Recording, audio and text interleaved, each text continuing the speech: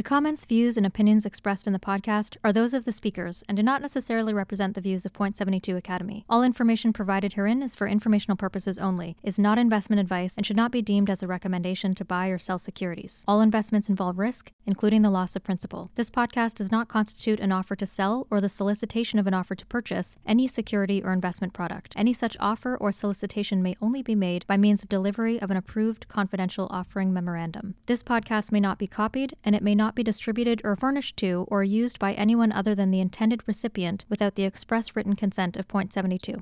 I think the easiest way for Academy Associates to stand out is go talk to PMs. You've got this incredibly unique opportunity to probably see 20 to 30 PMs of your time at the Academy. If you stay quiet and you sit at the back of class, no one's going to notice you. No one's going to want to mentor you. Whereas I think if you ask good questions, really make the effort to go out and meet people, you can really stand out. And there's an incredible opportunity to make an effort with analysts on the desk, discuss ideas with them, debate their investment process, and just get a sort of level of transparency that you'll never get again. When you're in the Academy, you have this sort of air pocket of transparency and you can learn a ton. That's Emmett Kearns, an industrial analyst and a Point 72 Academy grad. He's talking about the number one question I get asked. How can I stand out as a candidate, as an Academy associate, as an analyst?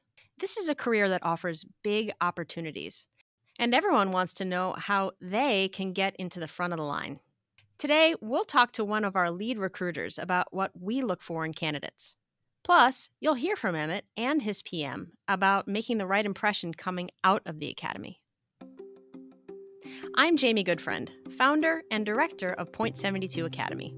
Since 2015, we've helped more than 125 recent grads and early career professionals discover an investing career and earn an analyst role with us. This episode, we're talking about how you can stand out. We recruit at every level, from freshmen and sophomores who are just considering an investing career to professionals who have already graduated and begun building experience in the workforce. We receive a lot of resumes across our Academy programs, but we're not looking for great resume writers. We're looking for great talent from any background to become an analyst at our firm. We want the very best, and this episode is about presenting yourself in the best light. To help you understand how to do that, I sat down with Enrica Chung. Enrica leads our Asia-Pacific recruiting efforts and has been placing students in finance careers for more than a decade.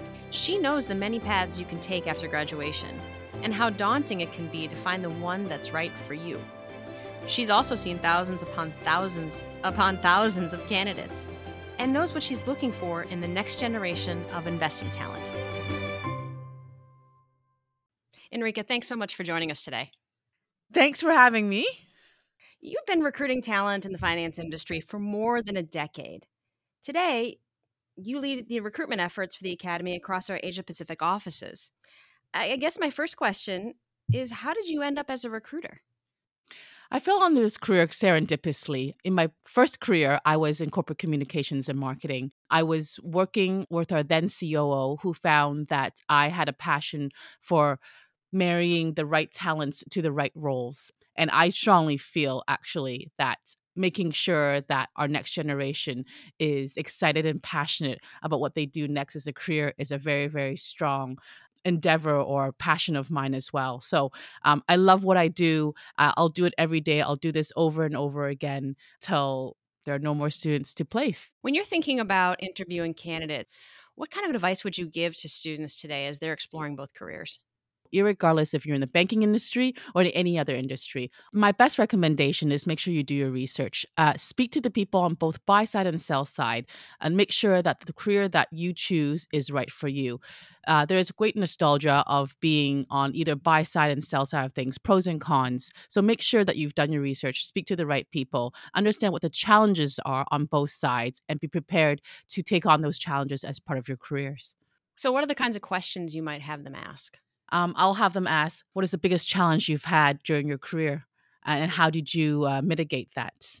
I would ask them, what's the best part of your job and why? What's the worst part of your job and why? And have a sort of self-reflection as to see if that is something that you as a person might be able to deal with during your career. So what's an example of a sell side attribute where you would say a candidate should lean more towards the sell side than the buy side? Okay, so I guess my answer for being on the sell side of things is usually what I hear from candidates, that they don't get to choose the types of stocks or companies that they follow. They usually write a report or do research mainly on what the company wants to sell. So they're quite restricted on what they can do. Whereas on the buy side, there's more autonomy for one to look at more various types of companies and be more entrepreneurial. In early careers, everyone needs a little bit of guidance. And that's the reason why being in a part of a structured or training program that Point 72 runs, for example, is a great way for one to learn those parameters and learn how to do it properly. Once you get the fundamentals in place or the training under your belt, then you're ready to make those decisions and be more entrepreneurial. If you are entrepreneurial, have a lot of great ideas, think outside the box, and see something else that some others don't see, potentially buy side might be a place for you. As you've transitioned to the academy here at Point 72, what have you found to be a great profile of an academy candidate? Well, look, no one person is alike. Everyone is unique and everyone brings something very different to the table. Having said that, though, what we look for generally would be commerciality, grit, curiosity, and passion for the markets. What's an example of that you've experienced during your conversations with candidates?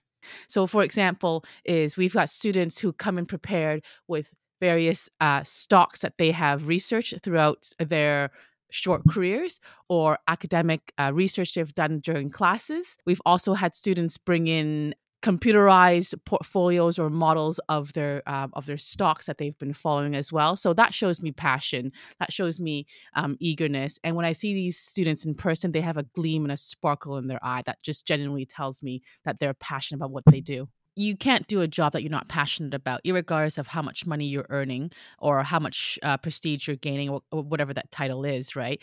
In finance, traditionally, it's, everyone pays their dues, they work long hours, rise up to the ranks within the company. Students have a lot more choices nowadays in terms of what they want to do. And if it means being an artist, if it means being in finance, if it means being in tech, then as long as they're happy, then I think that's a very, fruitful life that they live. Talk to me a little bit about the resumes you see. What's something on a resume that you wish people would put more often that really speaks about their character beyond finance and beyond stocks? Their extracurricular activities, of course, what they do outside of academics and their internships is very important. What we look for is people or candidates that have a great work-life balance, right? Most recently, I've actually seen a candidate who really enjoys street dancing. That's a way for her to decompress, not think about work, not think about academia, and just go outside, enjoy the fresh sunshine, and enjoy life. How did you get that out of her? Did she put that on her resume to begin with, or was this something that was revealed during a conversation? When I speak with candidates, it's usually not a very formal interview. It's usually conversations. I like to get to know our candidates, hopefully on a more intimate and a personal level. What else can candidates expect in the application process at Point 72 Academy? What they can expect from an interview process is a very clear cut, transparent process. So, for example, you will be invited to do a questionnaire, a case study, and then ultimately an interview with us. After first rounds of interviews with the Academy recruiter, you'll be then speaking with our Academy coaches, which will assess your technical abilities, your passion for the markets, and what type of investor you'd like to be. Every process is a little bit different, but they tend to have a lot of the very same steps. So, what are some don'ts in applying for this or really any other finance job? Most importantly, don't embellish your CV. We've done this as campus recruiters or academy recruiters. We've done this for a very long time. We typically see through a fake CV or an embellished attributes. For example, you tell me that you are involved into a company stock pitch and you've written a 100-page report about this particular company. Once we have a longer chat about this said company, to realize that you actually probably just have made a small contribution to it and not necessarily have done a deep dive to truly understanding that company and making that recommendation. It's kind of like sometimes when people tell me they've read a book and then I realize they haven't really read, past the first half of it. That's correct. Or read the back cover. So some other don'ts. Apart from your CV and your technical attributes, we also look for a balance, your personality, what type of person you are. Are you ethical and are you respectful? That comes off in dressing the part for an interview, making sure that you're on time for an interview, and making sure that you're respectful of everyone's time and the questions that are asked during the process. Have the way students think about their careers changed during your time as a recruiter? So I think over time, as technology gets more advanced, there's more information on the market. Students actually do a lot more deep dive into the various types of careers or different types of companies. They're asking a lot more intelligent questions. They're asking about career progressions. What the company can do for them in terms of training, in terms of support, whether it be physical support, emotional or mental support to help them with that career. So they're actually a lot more pickier in terms of what they want to do and what company they want to join. And how do you answer that at Point 72 Academy when students come to you with this kind of background and acumen? With pride, I actually say that Point 72 is one of the very few companies I've ever worked for that has quite a structured training program. We throw a lot of money and resources into our early careers to hopefully build them organically in house. To hope that they will, be a positive contribution to the company, in a mid to long term. The Academy is the greatest path to the buy-side seat simply because we give you structured training, structured learning. We teach you the fundamentals, and we give you all the tools for you to be an investor. You heard Enrica tell you about what she looks for in talent. But we also wanted you to know more about how she found her path to finance, the unexpected lens she takes towards her work, and some of the challenges she's overcome along the way. If I wasn't in this industry, I will likely be dissecting a lung, a kidney, or a left leg somewhere in the world. So when I grew up, I was really interested in science. I like to understand how things grow, why things die, how things evolve. I've always had a passion for it. When I was young, I built my own little science lab. For Christmas, my parents got me a microscope, and that was the best gift I've ever received, and I still have it to this day. And that passion to turn into reality when I got a little older and the TV show CSI was on TV. And obviously, it is very Hollywood. It is very dramatized, but that sort of captured my imagination even more. Then going to school, I'm thinking, what do I want to do when I grow up? I went to University of Toronto, and they had a program called Forensic Sciences, Forensics and Anthropology. And I thought, that's actually pretty cool. And so I did that for 3 years to then realize perhaps it's not the most practical in terms of choice of a career. My training as a scientist influences the way I, speak with candidates because I like to look more deep dive, a lot more understanding as to, what their interest is and why, right? That's always asking the questions, why, right? To get to the core of why they're genuinely interested in pursuing a career in finance. I strongly believe that what I do has an influence on the next generation, and I want to make sure that I do the right thing for them. Some of the challenges I had to overcome in my career was working in Asia. I'm Western educated, and then going to Hong Kong, working in the first time in a very different culture. I had to sort of learn quite a lot in terms of diversity, the lay of the land, culture, food, people, languages, and it's just not Hong Kong, right? How Hong Kong is different from Singapore, how it's different from Japan as well. Trying to learn a lot of that culture, which vastly different from what I'm used to being in North America. What makes this job interesting to candidates is that because we are one of the very few firms that truly spend a lot of time and resources training our people. And I genuinely, hand to heart, haven't seen that many firms I've worked with spend so much dedication on making sure that the next generation succeeds. So this actually makes my job easier because it's a great selling point to people who are in early careers, and also it's I feel very satisfied knowing that we've given them, a great stepping stone to help them with potentially, a career in finance.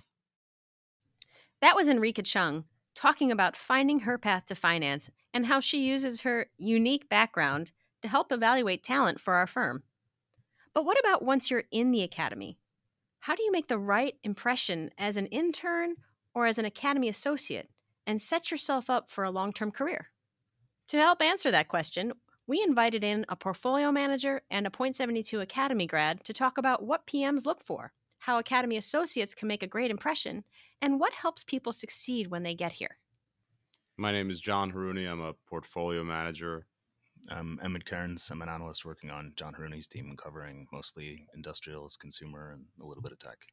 Emmett, as an analyst, he has all the basics. He's way above average in intellectual horsepower. He's got that rare blend of skepticism and confidence at the same time. So he's able to act on his research with very strong confidence and yet always maintain skepticism about what's around him.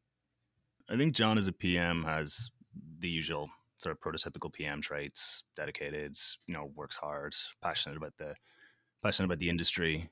Some of the traits that drew me to John initially were, he was last PM out of the office. He asked great questions. And I think probably a very unique balance of being aggressive taking risk, but I guess humility or lack of ego, and being very comfortable asking the basic questions that everyone thinks they know the answer to, but really don't. We run a very process-oriented team, extremely bottoms-up, fundamentally driven. Within that process, though, we like to give enough investment personality to each member of the team. So we sort of put guardrails in place. We have our principles in place, but within those principles and guardrails, we definitely want artistic freedom. So in figuring out that this was the team I wanted to join, I learned that pretty early on in the academy. A bunch of us looked at a company in the building product space, and we modeled it, we pitched it, and John came to speak to our class. And, it was early days for us, and I think it was a moment of realization that our work was just not good. And the way I was thinking about the business was not good. It didn't make sense. And I think sort of the way John framed investing was just very different from anything I'd heard before. It wasn't about nailing the numbers or anything else near term. I mean, that's important, but it was kind of, this is deeply, fundamentally what the business is. It was just kind of an incredible blend between knowing the business and the numbers, incredibly well, but also having this sort of deep underlying view and opinion on the business.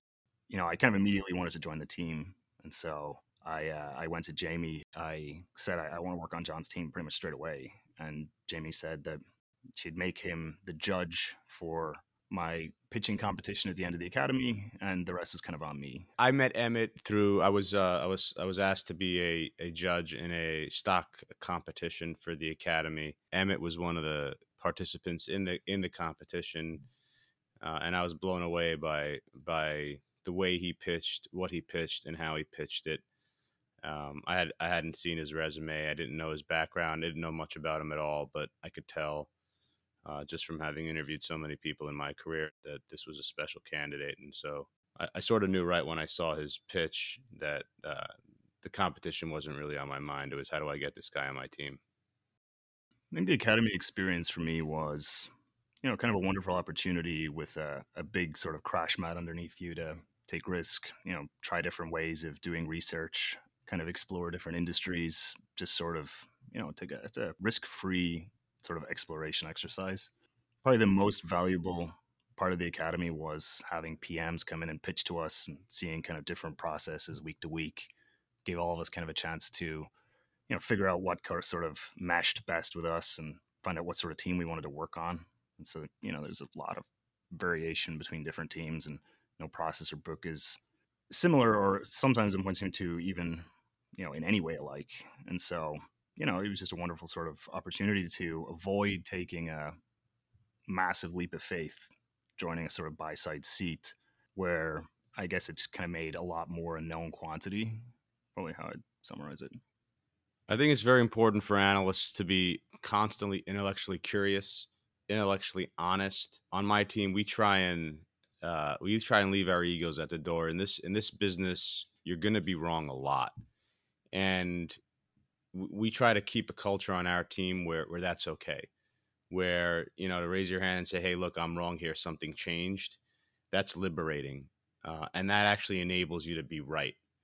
And if we can create a culture where we're being intellectually honest, where we're being intellectually curious, where we're chasing down the next kernel of knowledge, the next kernel of data, and it's okay to be wrong, that actually enables us to be right. And so that's the culture we want to create, that it's okay to be wrong, that, but always be intellectually curious, always be intellectually honest, and ground your conviction not in your ego, but in the data and in your research.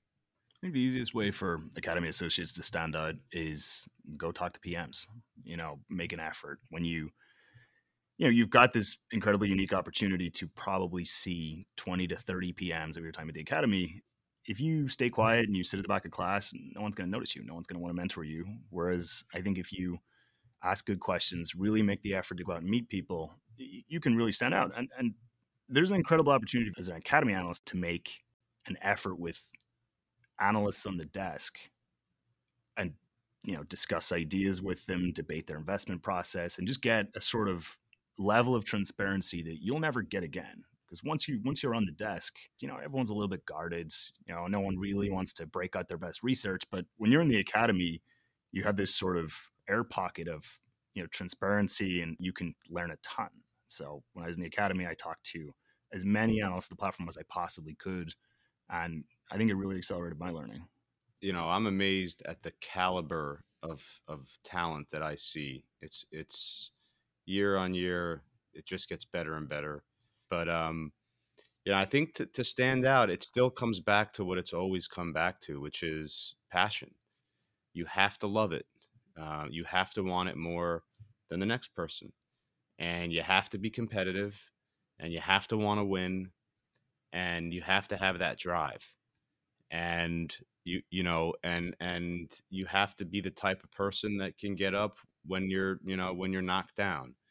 And the intellectual horsepower and the blocking and tackling and the basic skill set is becoming a commodity in the investment game. But it's these intangible personality traits that I find are unique. That was John Harouni and Emmett Kearns talking about how they ended up working together and how their backgrounds influenced their approach to the markets. I'm Jaimi Goodfriend, and this is Becoming a Hedge Fund Analyst inside Point72 Academy.